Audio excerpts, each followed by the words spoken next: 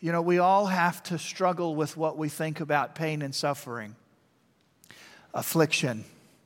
And, you know, if there's 200 of us in the room this morning, then there's probably 201 opinions on pain and suffering. And I was even thinking about this, preparing for this message.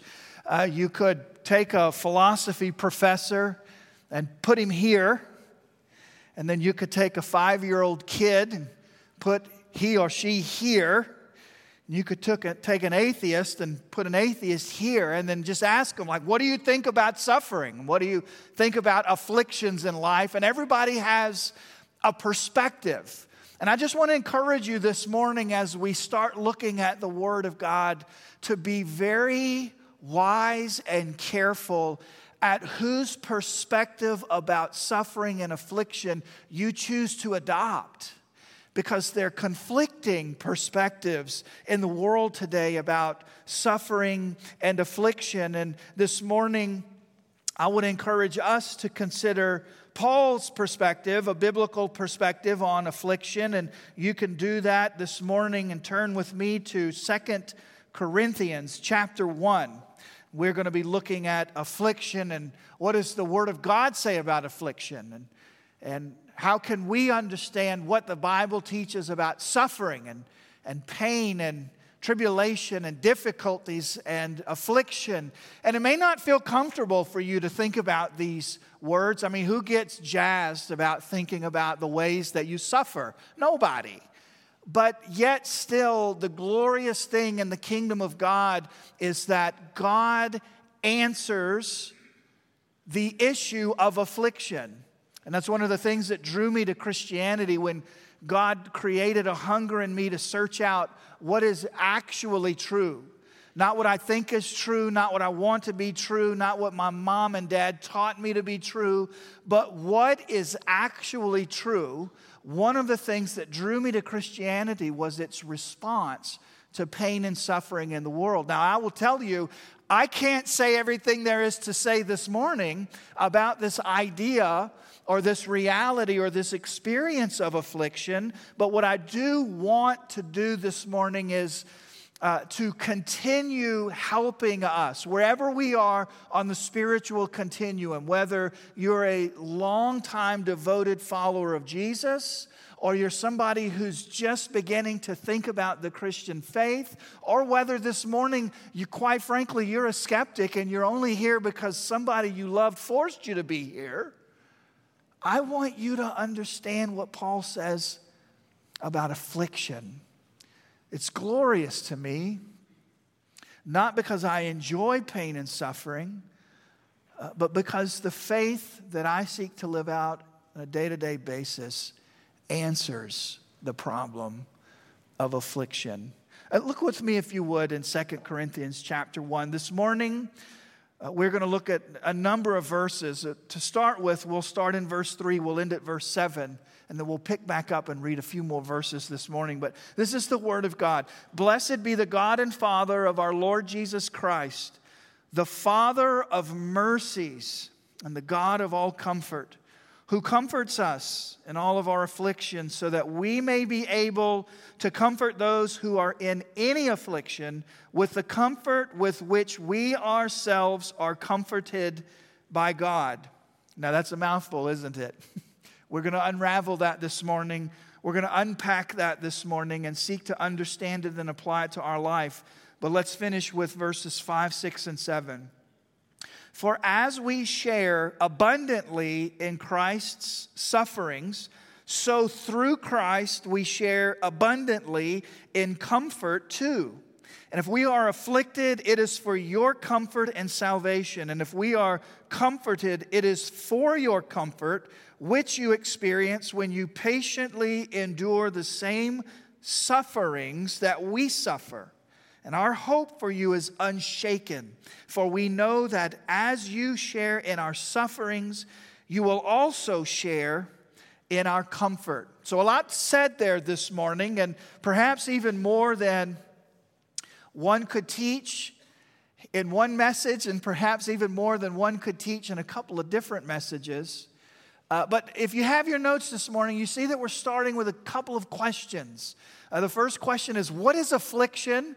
And the second question is, how can we avoid it? What can we do to avoid affliction? Now, perhaps when you were reading in your copy of the Bible this morning, you're listening as I read out loud and you're saying, wait a second, Pastor Zach, I'm not even finding the word affliction in my translation. And the reason for that is that word is a very general word, and it can be translated a lot of different ways. And so a lot of the translations will translate it to the word tribulation, distress, trouble, problems, trial, affliction. That's like 6 different ways that word is translated. They're all accurate because this word affliction comes to us from this root word pressure.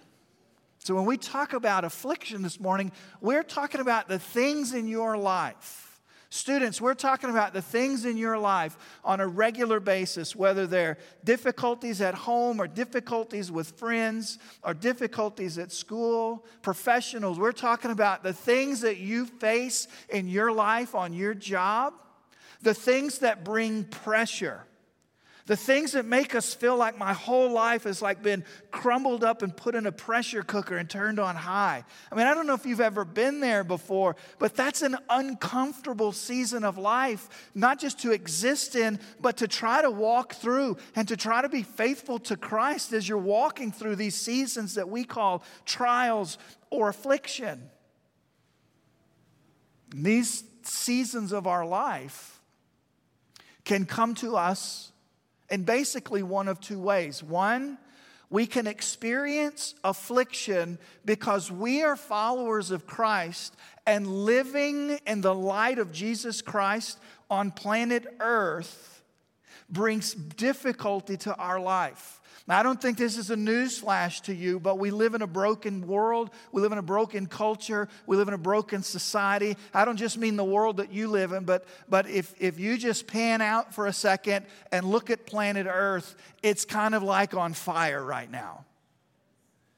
And so as we seek to live under the peaceful reign of King Jesus, and as we seek to bring light into darkness and to live the gospel in a chaotic world, we will face hardships because of that. Now, that's not my promise to you. That's the promise of Jesus Christ himself, who himself faced affliction and difficulty in the world. And so sometimes we face affliction just simply because we are obedient to the Lord Jesus Christ, simply because we march under the banner of the Lord Jesus Christ. But there's another way that we face affliction, and that is the affliction that comes when the world is motioning for us and whispering in our ear, come away from Jesus. Come experience the pleasures of the world for a season.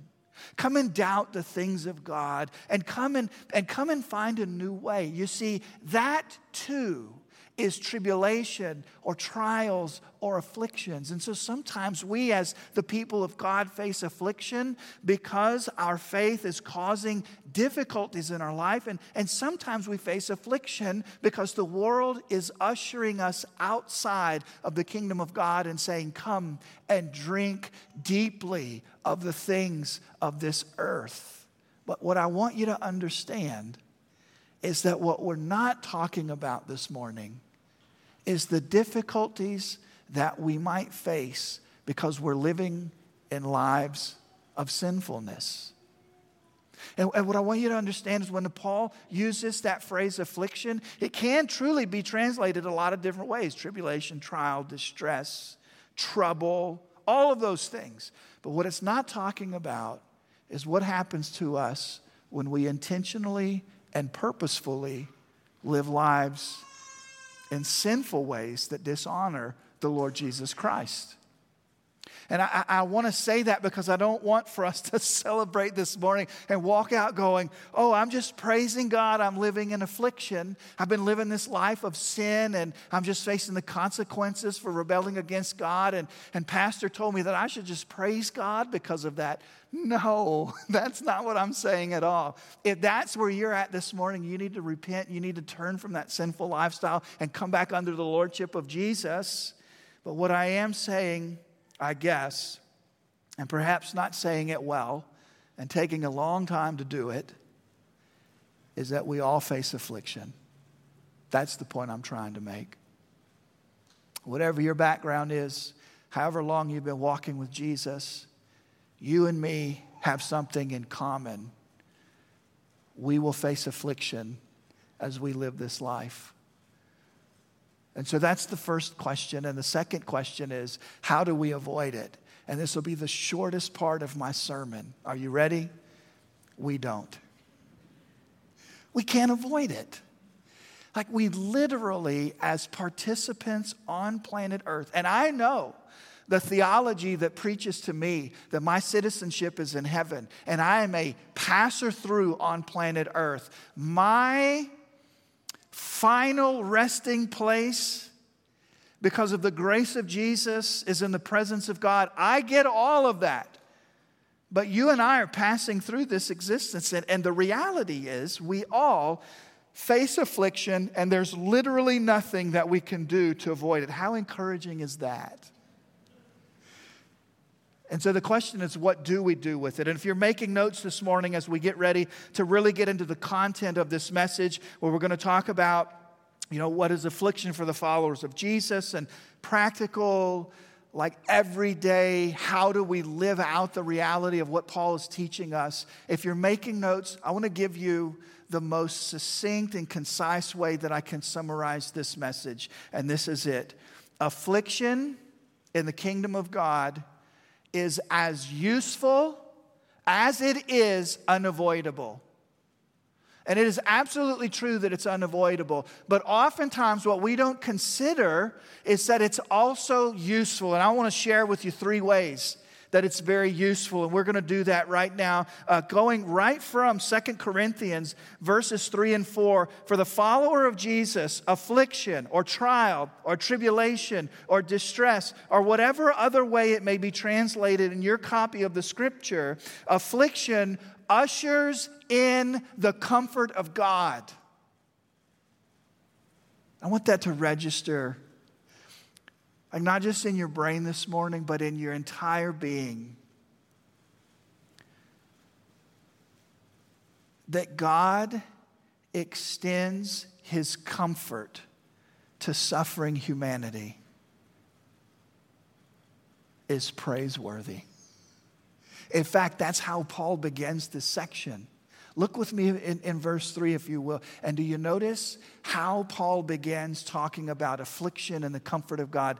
Blessed be the God and Father of our Lord Jesus Christ. Like he starts by praising God. Praise the Lord. When you say, blessed be the God and Father, that's like a statement of worship. He's saying, praise God, that in our affliction, He offers us comfort. Notice what Paul thinks about God, right? When you read this letter to the church at Corinth, really what you can do is you can get this incredibly focused picture of who Paul believes God to be. Look in verse 3. God is the Father of mercies, and He is the God of all comfort. Verse 4, who comforts us in all of our affliction.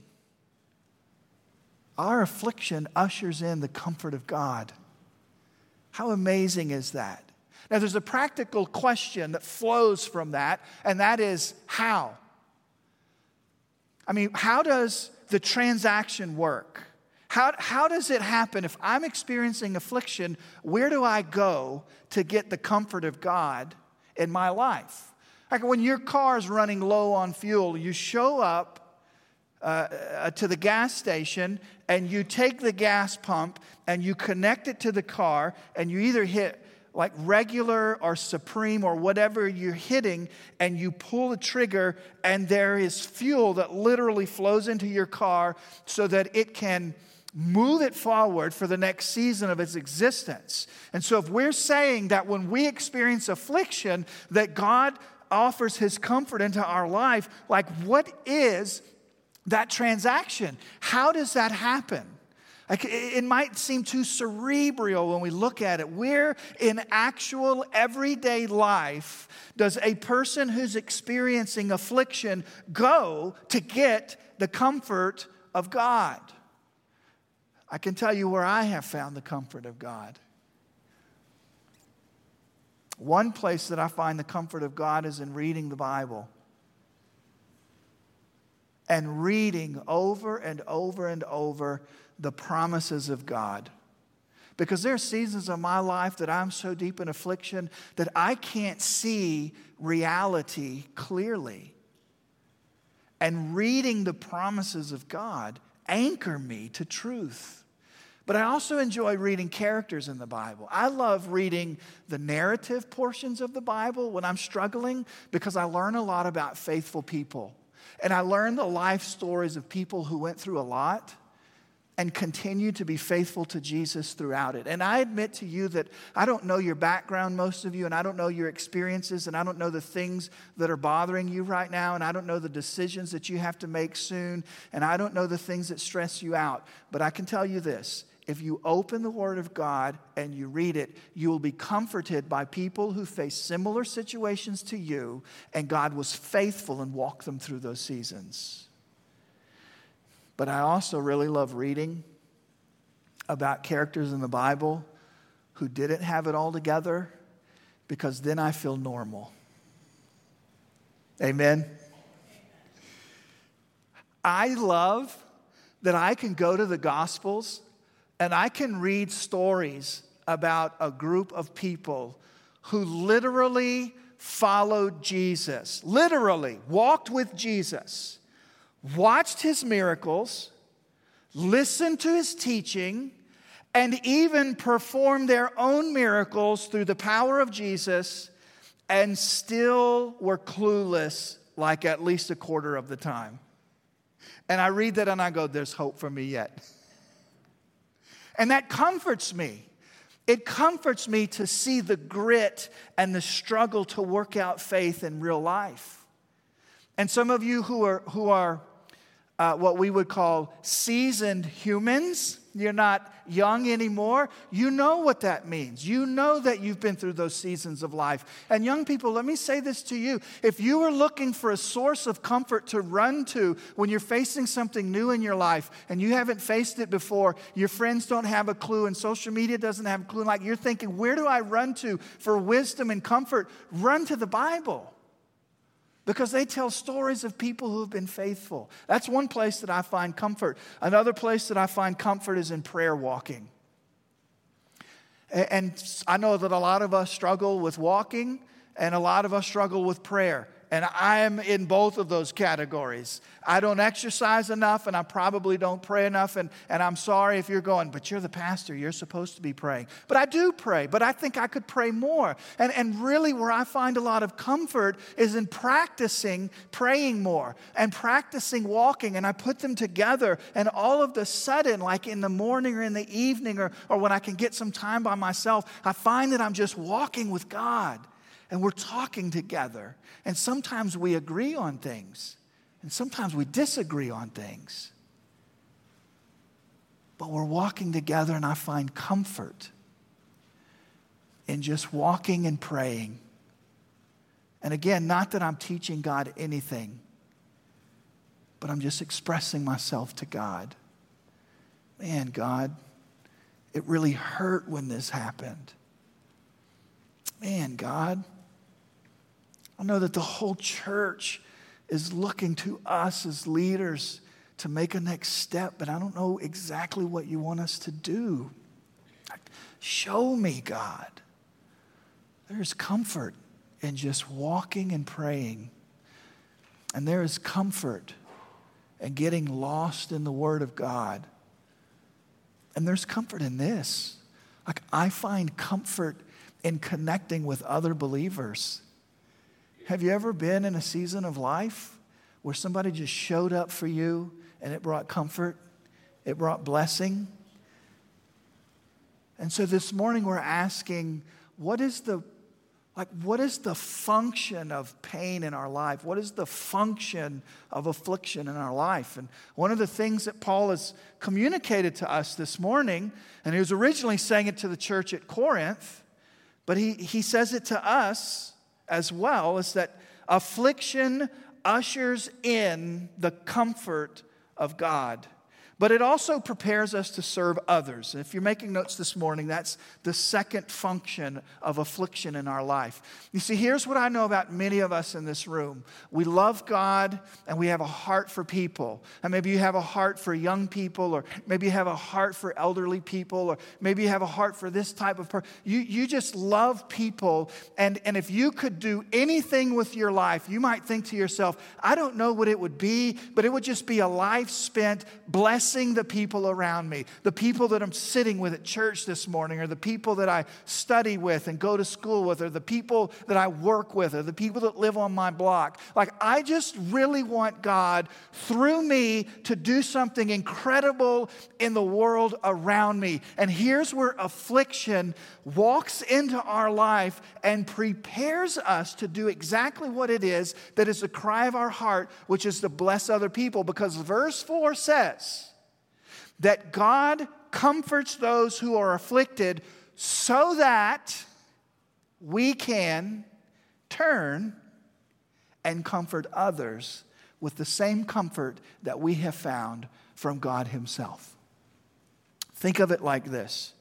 And I discovered something in the first service. I discovered that I am not good at pronouncing the word pitcher. Not that you hang on the wall.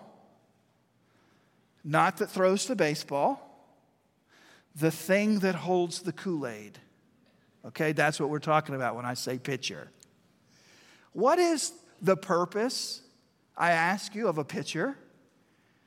Is it to fill it up with whatever is your favorite drink, whether it be water or Kool-Aid or soda or tea, and just sit there? No. It is true that it is designed for you to pour into it extravagantly and let it come to the top. But at the end of the day, what is the role? What is the function of the pitcher? It's to take what has been captured in the vessel and pour it into something else. And that's what Paul is saying about the comfort of God in verse 4.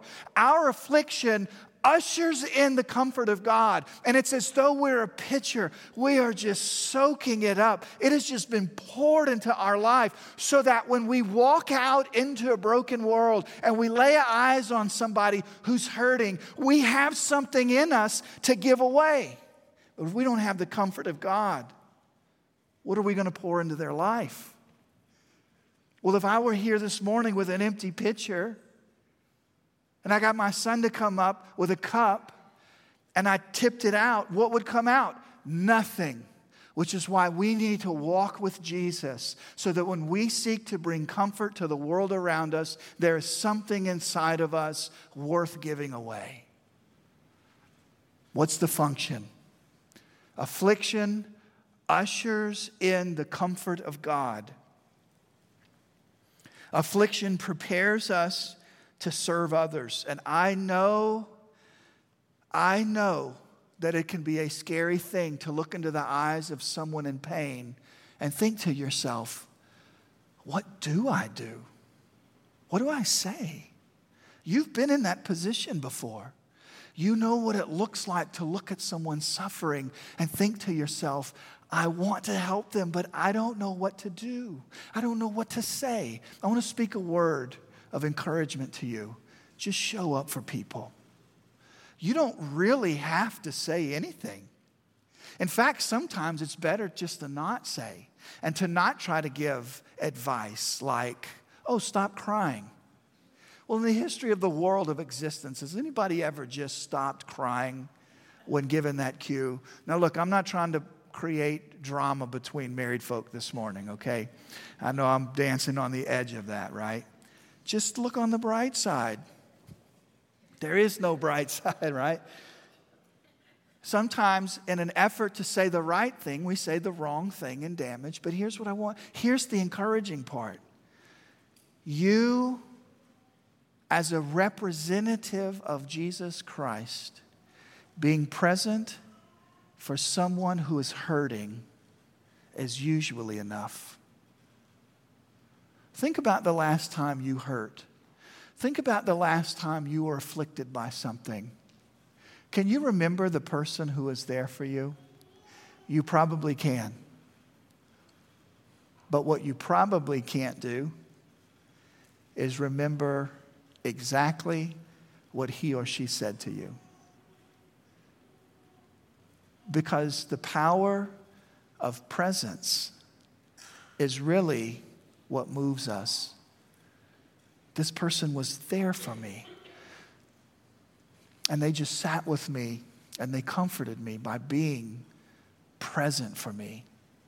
So I want you to understand, you don't have to have degrees. You don't have to have a ton of practice. You have to have a love for God and a love for people. And you have to have something that you can give away, which is the comfort of God. For the follower of Jesus, affliction ushers in the comfort of God. For the follower of Jesus, affliction prepares us to serve others. And for the follower of Jesus, affliction forces us, which is an uncomfortable phrase, forces us to rely on and to trust Christ. Look with me, if you would, in verse 8 and 9.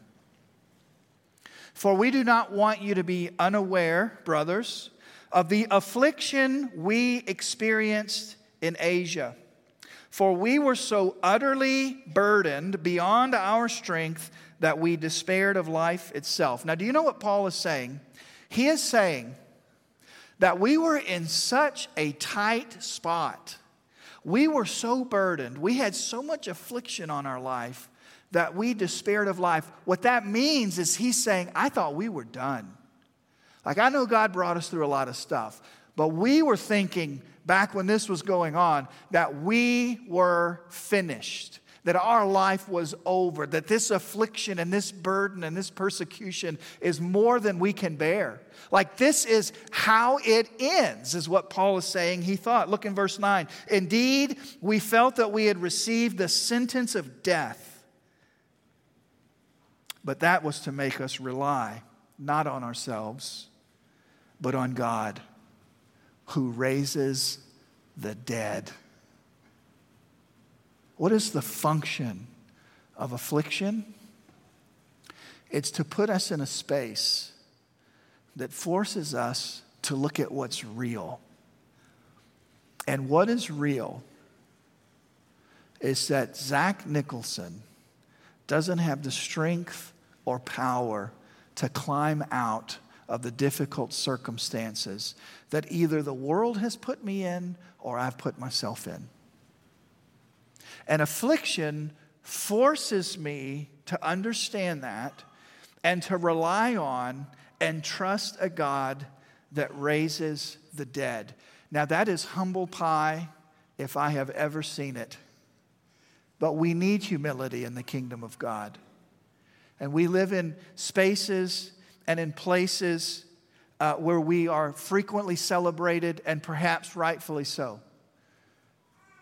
And we are encouraged, and rightfully so. But what affliction does is it brings reality back into focus that we desperately need the God who raises the dead. It forces us to rely on the Lord. Now, we have said three important things about the function of affliction. We've talked about what Paul thinks affliction and difficulty can do in the life of the believer.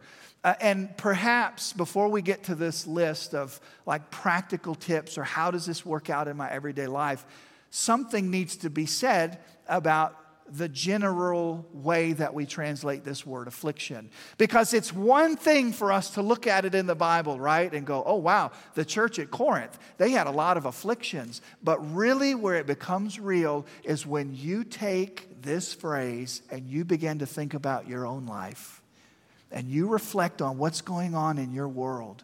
Like right now, in the month of August of 2021, where is your soul afflicted? Is it in relationships? Is it at home? Is it at work? Is it in these decisions that you're trying to make? Are there temptations in your life that are like trials or tribulations, and they're inviting you to step out of the faith and to enjoy the things of the world. You see, what we have to do is to take that word and really place it in our life in an appropriate place. And so I'm just asking you this morning to take the scripture as we see it and think to yourself, where am I facing trial? Where am I facing tribulation? And you know, if you've been at the fellowship for any time at all, that we really love here at the fellowship to take biblical truth and apply it to our life.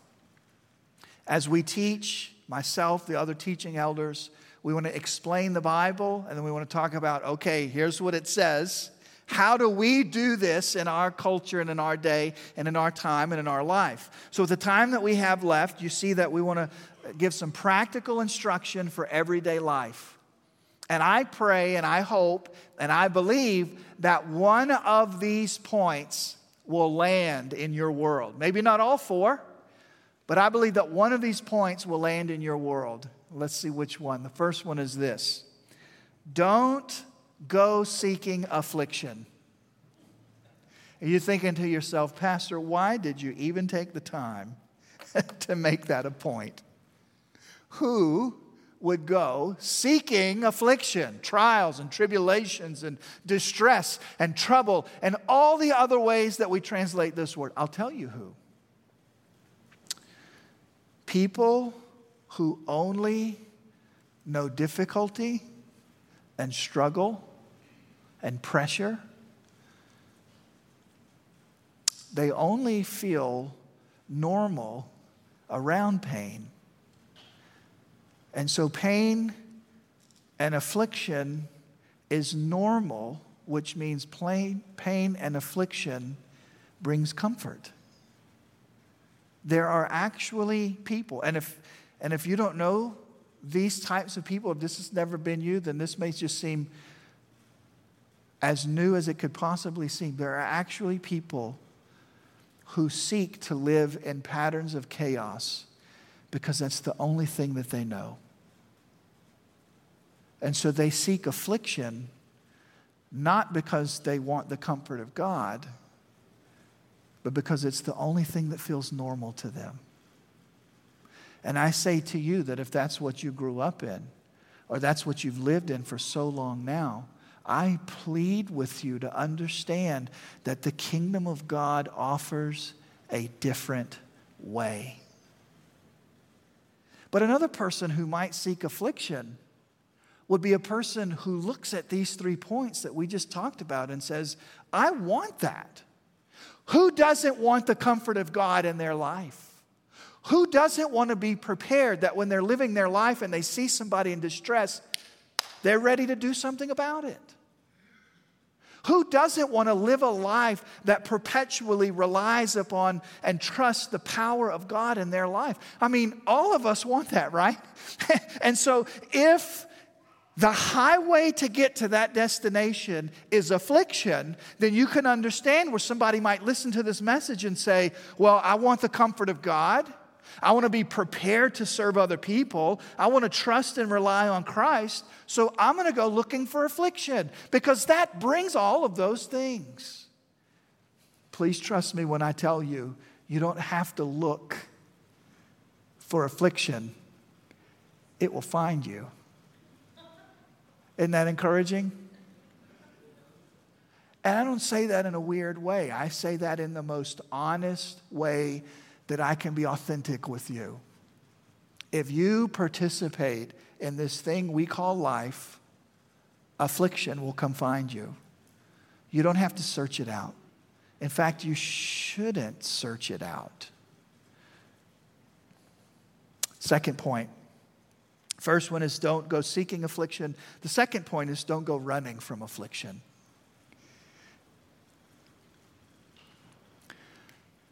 Many of us live with memories of damage that we brought on ourselves, not because we stepped into a difficult season of our life, but because we spent so much time and energy running from that difficult moment in our life or that affliction or that tribulation, we invested so much time and energy running from it and dodging it and getting away from it that we multiplied the sorrow in our life than if we would have just turned around and by the grace and power of the Spirit of God, if we just would have faced it with the grace and the power and the comfort of God.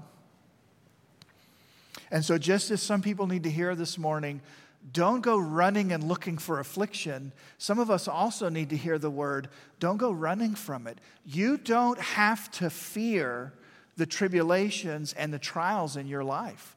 Greater, if you're a child of God, greater is the one who is in you. Greater is the power that is in you. You have the ability, as you sit here today, if you're in the kingdom of God, you have the ability and you have the equipping to walk through seasons of affliction or tribulation, not because of your strength, but because of God's. And so we need to remind ourselves that we serve ourselves in no way if we go running from affliction. Just as Christ faced it head on, just as our faith fathers in the Word of God faced it head on, so too must we, in the grace and power of God, not go running from affliction, but face it, walk through it. And I don't want to glorify this. I don't want to glorify pain. I don't want to glorify affliction. But the point I'm making is we don't help ourselves by running from it. We don't help ourselves. Don't go seeking affliction. Don't go running from it. And my heavens, if you don't write anything down, write this down. Don't go causing it. Shouldn't that go without saying? Don't be the cause of affliction in somebody else's life. In a very real and serious theological perspective, consider who and what the church is to the world. We are the light of the world.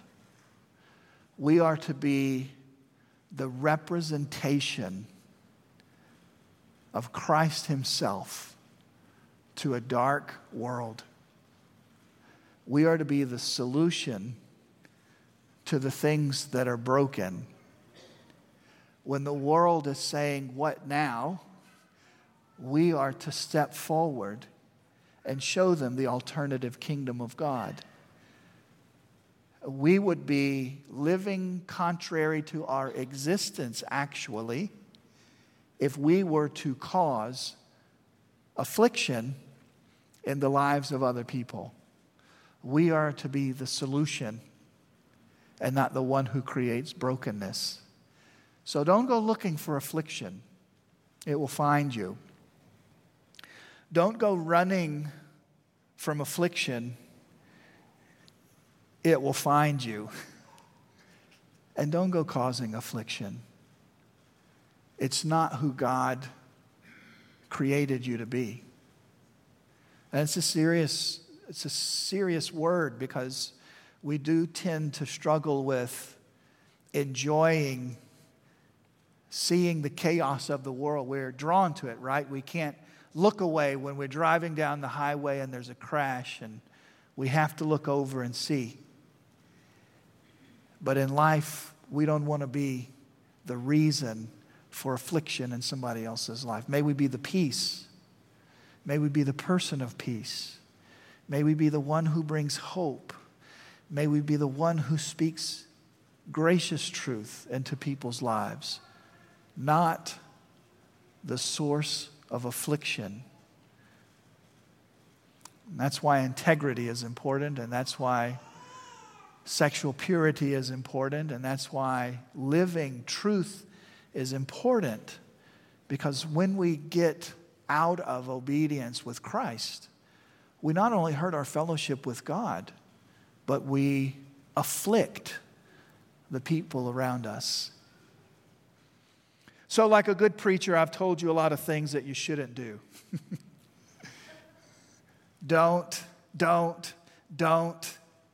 So what do we do? My friend, let us focus and follow Christ.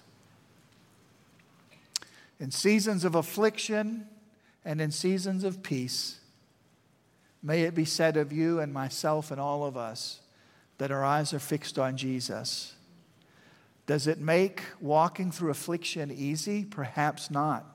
I won't promise you that it does.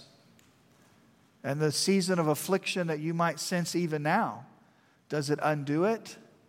Probably not. But you, friend, you were created in your mother's womb to fix your eyes on Jesus and follow Him no matter what you face in this life. And I plead with you this morning.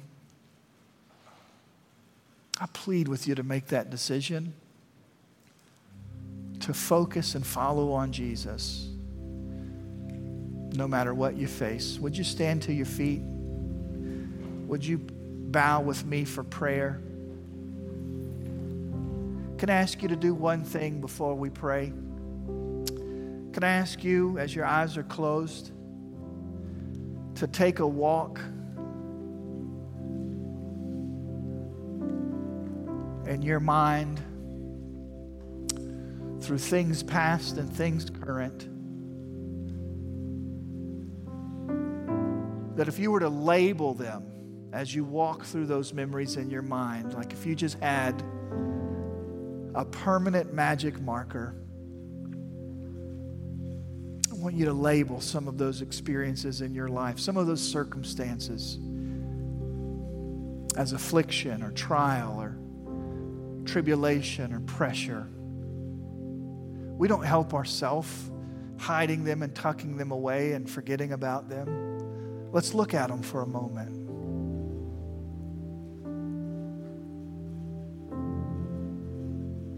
Would you do that? If you're with us online, would you do the same? Would you step into this moment with us? And as you label them, I plead with you,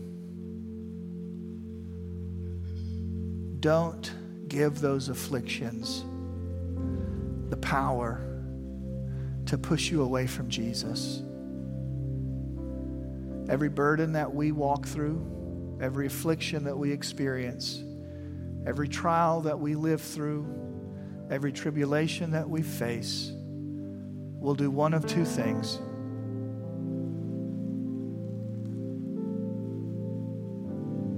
It will propel you closer to Jesus or push you away.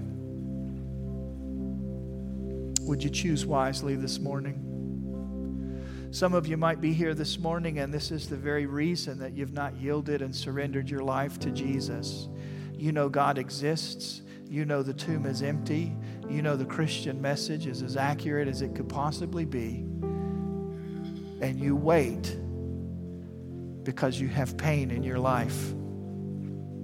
You are allowing affliction to keep you from the things that God has for you.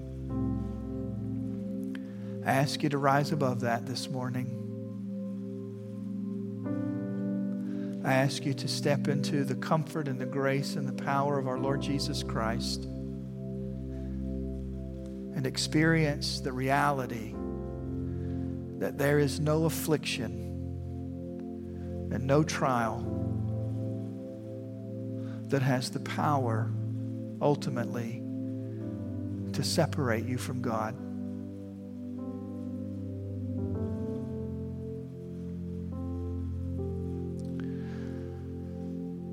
Father, we say to you that we don't enjoy pain. There is a part of our existence in which we are helpless and hurting, and we don't have the strength to fix it for ourselves. And we're uncomfortable with that, Lord, but this morning, we allow it to remind us and to force us to rely upon you. And so, Lord, for all of the different ways that we sense affliction this morning, and we acknowledge that our senior adults probably face tribulation in a different way than our young people, and our new believers perhaps face it a different way than those who've been walking with you for so long. But we just ask and thank you for the grace and the power wherever we are in this message to be faithful to you and to experience your comfort and to use that comfort and pour it into the lives of other people and to boast in nothing except for the reality that our pain reminds us that we are in desperate need of you.